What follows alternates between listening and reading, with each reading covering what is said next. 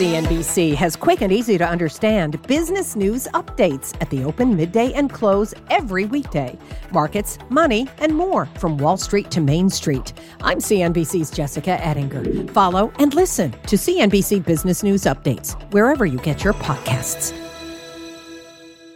Options Action is brought to you by TD Ameritrade, where you gain access to research tools to help you sharpen your trading strategies.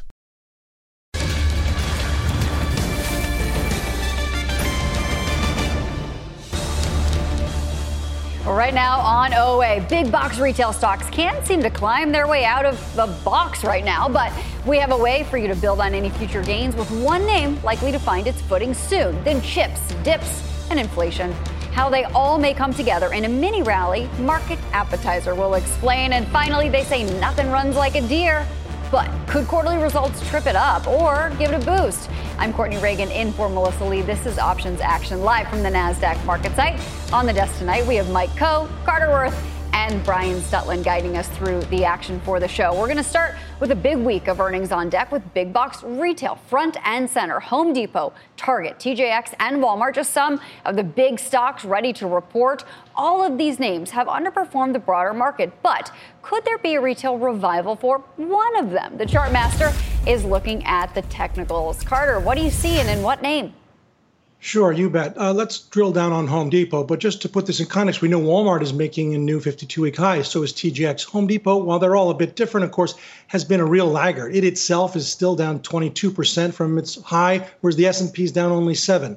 Let's look at three identical charts. So weekly bars, no drawings, no lines, no judgment. Let's put some in. Iteration 2. And what do we have? We have converging trend lines. We have strength that is enough to move up and out of the apex of that formation. Another way to annotate it, third and final chart, would be as follows. Whether you want to call that a cup and handle, a double bottom, it doesn't matter what you call it. It is the element or the definition of a turn. And so my thinking here is one wants to be long Home Depot. And again, just to put this in context, Walmart is back at that former high. So is TJX. Something like Home Depot, I think, has room to run. It's an interesting chart. Carter, thank you very much. Mike, how are you setting up on Home Depot ahead of Tuesday's report? It's one of the early ones we get, sort of very early in the morning on Tuesday before we hear from the others.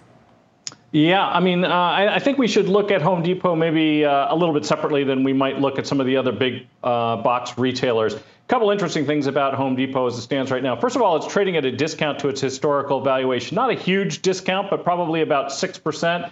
21 times versus 23 times is probably the average multiple for this one. There is something else that's kind of interesting. So the reason we look at Home Depot and it's often considered more attractive than Lowe's is partially because of their professional customers. So about 40% of their sales come from professional customers like contractors.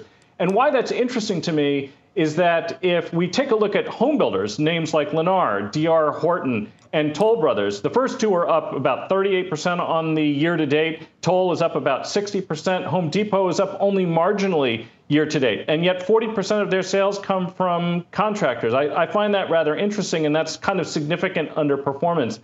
And so to me, looking at a name that probably moves about 6% on average in the month following earnings, I think you want to play that to the upside. Now, it has had a little bit of a move off the bottom here that we saw in May. And of course, so you might feel like you're chasing it a little bit. But again, its year-to-date performance, not so great. I think options look also fairly reasonably priced here. I was looking out exactly 1 month after they report to the September expiration, the 340, 360 call spread.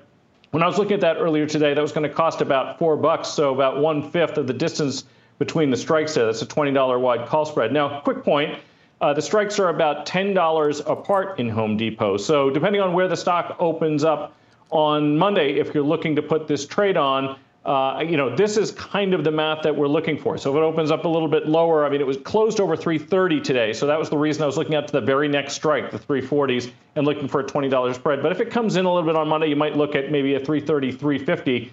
I think 350, 355-ish is probably that would be, the full extent of the move to the upside. One other quick point I want to make about valuation on Home Depot, and that is that right now, actually, the street is expecting earnings to decline year on year. And if that were true, and I'm not saying it is true because I actually think they might have better fundamentals as a backdrop than that suggests, the last time we saw that was the GFC. So we're looking at the 2009-ish timeframe. This is a company that has grown pretty consistently over time.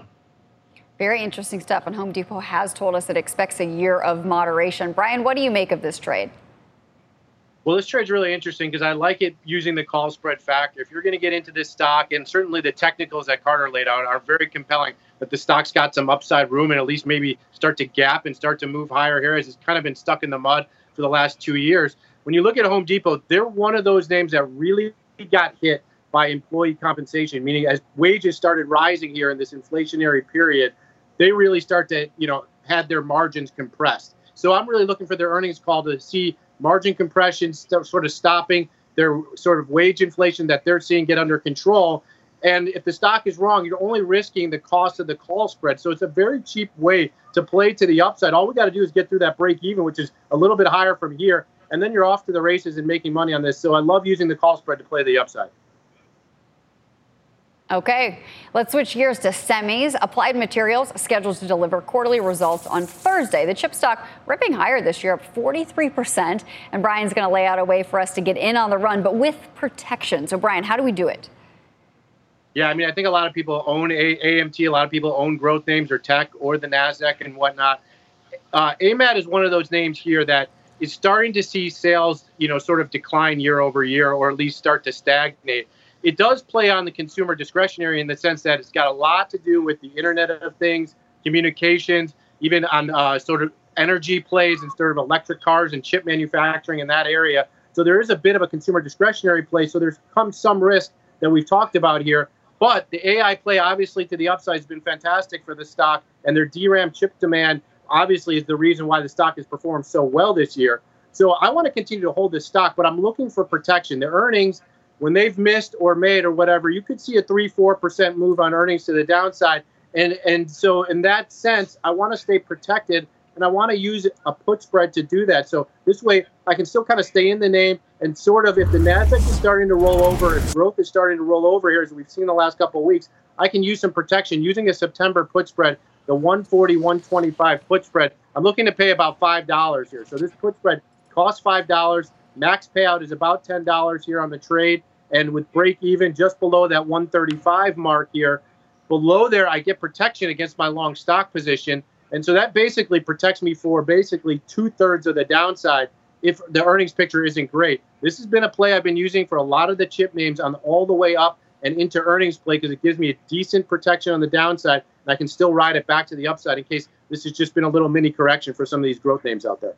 Okay, so we've got the trade. Carter, I know you've got a chart for us. What are the technicals telling you for AMAT? Sure, quite similar to what we looked at the top of the hour, the SMH. We have one chart of AMAT, and it is down exactly the same as the Philadelphia Semiconductor Index, down about 9.5%. I simply think that we'll get further down to trend, and you can see the well-defined trend line there. That's another 5.5%, 6% from here. So I'm thinking lower day-to-day, week over week. Mike, what do you make of Carter's chart here and Brian's trade for AMAT?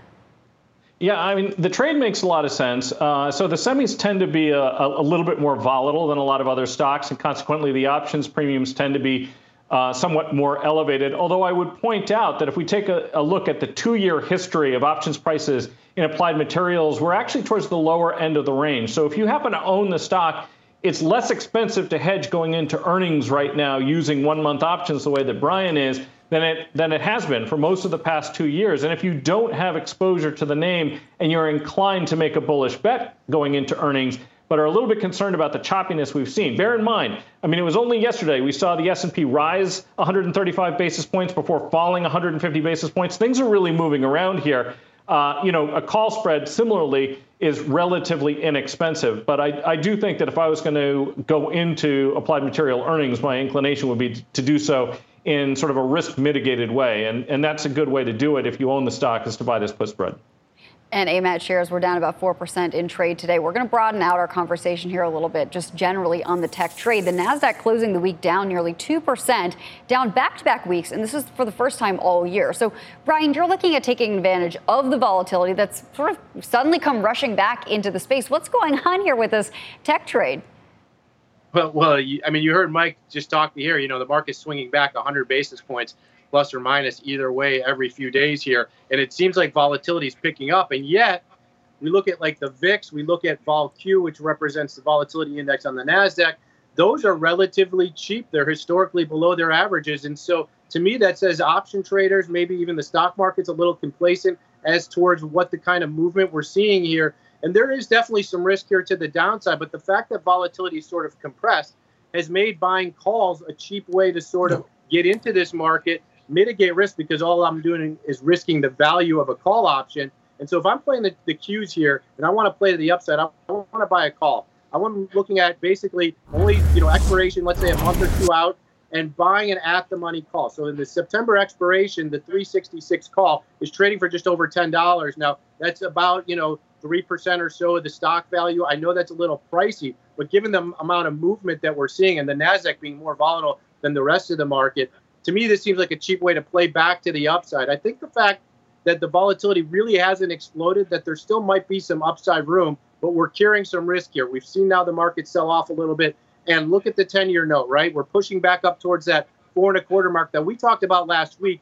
If interest rates were to rise here, the NASDAQ is one that gets hit, because when we've seen sort of interest rates compress and move lower on the 10-year, the NASDAQ has been one of those areas of the market that's benefited greatly from that. So we talked about that last week, that maybe the 10-year is not going to go up anywhere from here. If that's the case, I own a call and I get to play to the NASDAQ to the upside, because the NASDAQ has been a huge beneficiary of the fact that the 10-year cannot get higher than that 4.25 level. Carter, when you're looking at the charts, looking at the technicals, what patterns do you see that help you predict what might be coming? Sure. So as would be expected, right, the correlation between QQQ and SMH is exceedingly high at 90+%. And so the pattern or setup is very similar. If we were to look at a chart of the QQQ, it's the same circumstance of a well-defined uptrend in effect since the low. And now after trying to break out, we've faltered. And the presumption is that this current falter, we're down 9% plus minus, has room to run and will get us down to trend. But it all gets down to beta in many ways, right? If we know that the NASDAQ dropped 38%, the QQQ from its peak, the S&P dropped 27%. Well, on the way back up since the October low, the QQQ has doubled the performance of the SPY. So it's more on the way down, more on the way up. And then in this current dip, it's 9 versus 3.5 for the S&P. I think there's day-to-day downside. All right. Well, for everything options action, check out our website and our newsletter. There's more options action coming up after this. We've got more earnings down the road next week. On Friday, we're looking for a deer in our headlights. Should you brake for this industrial or plow right in? We have an options roadmap next. Plus, calling all Options Action fans. Reach into your pocket, grab your phone, and tweet us your question at Options Action. If it's nice, we'll answer it on air when Options Action returns. Options Action is brought to you by TD Ameritrade, where you gain access to research tools to help you sharpen your trading strategies. CNBC has quick and easy to understand business news updates at the open, midday, and close every weekday. Markets, money, and more from Wall Street to Main Street. I'm CNBC's Jessica Ettinger. Follow and listen to CNBC Business News Updates wherever you get your podcasts. Welcome back to Options Action. It's not just big box retailers reporting. Deere is also gearing up to deliver results next Friday, and those shares have seen a nice bounce over the last few months. The stock is virtually flat for the year. So which way should you be trading the name? Let's start with the technical setup. Carter, what do you see? Sure. So just to point out, of course, Caterpillar has already had its results, and it was a big, heavy volume upthrust and gap, up some 8-9% in response to its quarterly report. I want to look at some comparative charts first, and then we'll look at Deere on its own. So just going back to 1980, there is a big difference between these two great American icons. Deere has basically doubled the performance of Cat. Deere in blue, Cat in orange. Now let's look at over the past 18 months and look at this comparative. It's reversed, right? Deere is the laggard to some extent because Cat recently just broke out. And so I think you play for what happened in Cat now to happen in Deere. So let's look at two John Deere charts. Cat was set up just like this, and it broke out to new highs. So let's put in some lines. And what I think you'll see here is the prospective setup for a similar CAT type move. So Deere, the real long-term winner, having doubled the performance of CAT going back to 1980, but recently a laggard. It has news pending. CAT had news already out. CAT broke out. Let's play Deere for a similar response. Mike, what's the trade? Do you agree with this? You think it's poised for a breakout? And if so, how are we going to play it? Yeah, I mean, people who've been watching the show know that I've liked Deere for a long time. It is one of our holdings on the equity side. It has obviously had quite a strong move recently, and I think that makes it obviously difficult to chase for a lot of people. Given the fact that we've seen this uptick in volatility and given the fact that we've had this sharp move since the tail end of May, I think it's a little bit difficult to chase it here for that reason. But the fundamentals here remain strong. I mean, the company's trading around 14 times. Now, I should say that one of the reasons we've seen this significant outperformance in Deere is just consider how the company has performed over the course of the last 5 years. Their revenues are up about 50% over that time frame, but their earnings per share are up threefold. So 200% increase in EPS over that period of time. And a lot of that has to do with sort of this super cycle on the ag front. And Deere has more exposure to ag than Caterpillar does relative to construction and mining, which is sort of Caterpillar's, basically their core strength. Deere has exposure, but not as much. In much the same way for a lot of these names going into earnings, and trying to take advantage of the fact that options premiums, given the volatility we've seen, are not really that high. I think that the play here, once again, is to use a call spread. You'll notice that we often sort of get into these themes of options trades that exist, and that's really just because that's what the options market is giving us. Once again, looking at September, the 444.80 call spread, $40 wide call spread, costs about $10, 3-to-1 payoff if we get an upside move. And, risking a relatively small percentage of the stock price if it doesn't turn out. I think given the move, if you don't already own the stock, this is probably the way to play it on the long side going into a catalyst like this. Okay, well, coming up next, fashion faux pas, Ralph Lauren trending lower this week. Not what we were expecting. So how should you manage that trade now? We've got the luxury look back ahead. Options action is back in 2.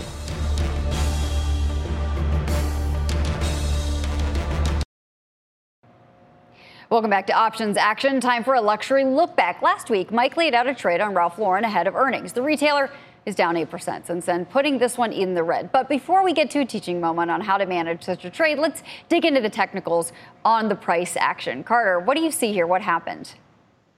Right. So but we'll look at a chart. But the main thing when you put on a trade is you have a premise, whether it's based on fundamentals or based on technicals or quantitative, looking for an inflection point.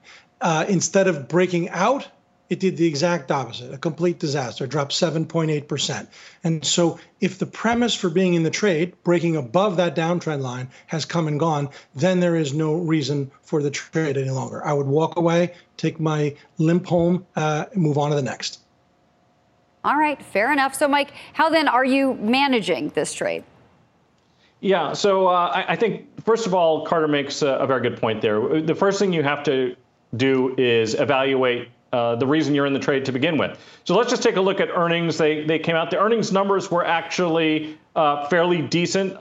They continue to have some pressure in North America, but Asia is looking good, pretty good in Europe. DTC business seems reasonably strong. And of course, we had big news in the space this week as well with Tapestry's purchase of Capri. And so, there is still obviously some demand. The difficult part is that Ralph Lauren is trading at a slight premium to its peers. Now, this is also one of the reasons why we used options to begin with. And folks who were watching will remember that we put on a diagonal. So one of the things you can do is that you can cover, of course, the short side if you want to stay in the trade, or even roll that short side down and out. So that 145 call was essentially worthless right after earnings. You could have bought that back for a nickel and then sold the SEP 140s and now been in a calendar spread and also taken in some additional premium, offsetting the less than $4 or so that we spent. And another thing you can do is once you get to a level of support, if you are still interested in owning the name, is then also work your way into a risk reversal. And essentially you can offset the premium that you spent when you first got into the trade. Worst case, you end up owning the stock at a significant discount to where it was trading before earnings. So I think those are some of the things that you could potentially look to do. I, however, am not selling any downside puts in this or anything else for that matter right now. Okay, well, interesting take, of course, and we know that there was big news that many of us were not expecting in the market for luxury and high-end goods around the time of those earnings as well. Coming up next, your tweets and the final call.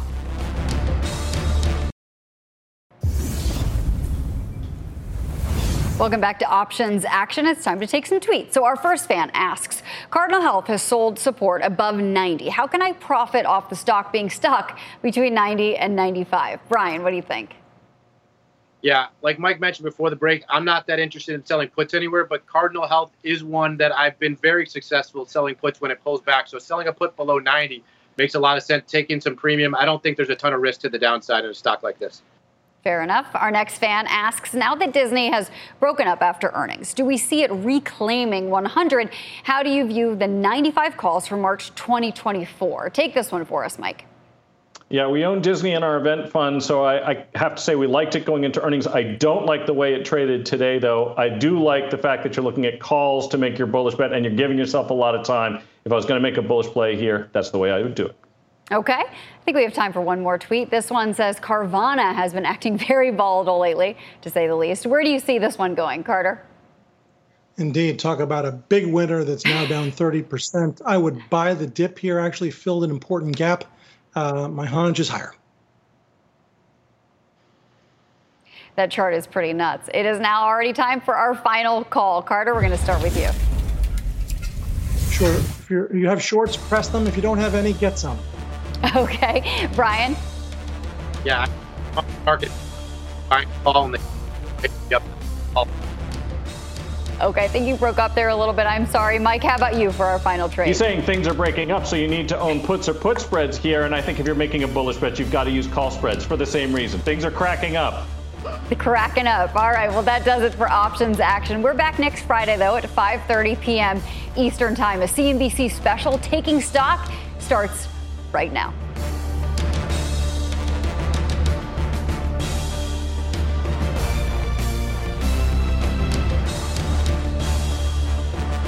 Options Action is brought to you by TD Ameritrade, where you gain access to research tools to help you sharpen your trading strategies. All opinions expressed by the Options Action participants are solely their opinions and do not reflect the opinions of CNBC, NBC Universal, their parent company, or affiliates, and may have been previously disseminated by them on television, radio, internet, or another medium. You should not treat any opinion expressed on this podcast as a specific inducement to make a particular investment or follow a particular strategy, but only as an expression of an opinion. Such opinions are based upon information the Options Action participants consider reliable, but neither CNBC nor its affiliates and/or subsidiaries warrant its completeness or accuracy, and it should not be relied upon as such. To view the full Options Action disclaimer, please visit cnbc.com/Options Action disclaimer. CNBC has quick and easy to understand business news updates at the open, midday, and close every weekday. Markets, money, and more from Wall Street to Main Street. I'm CNBC's Jessica Ettinger. Follow and listen to CNBC Business News Updates wherever you get your podcasts.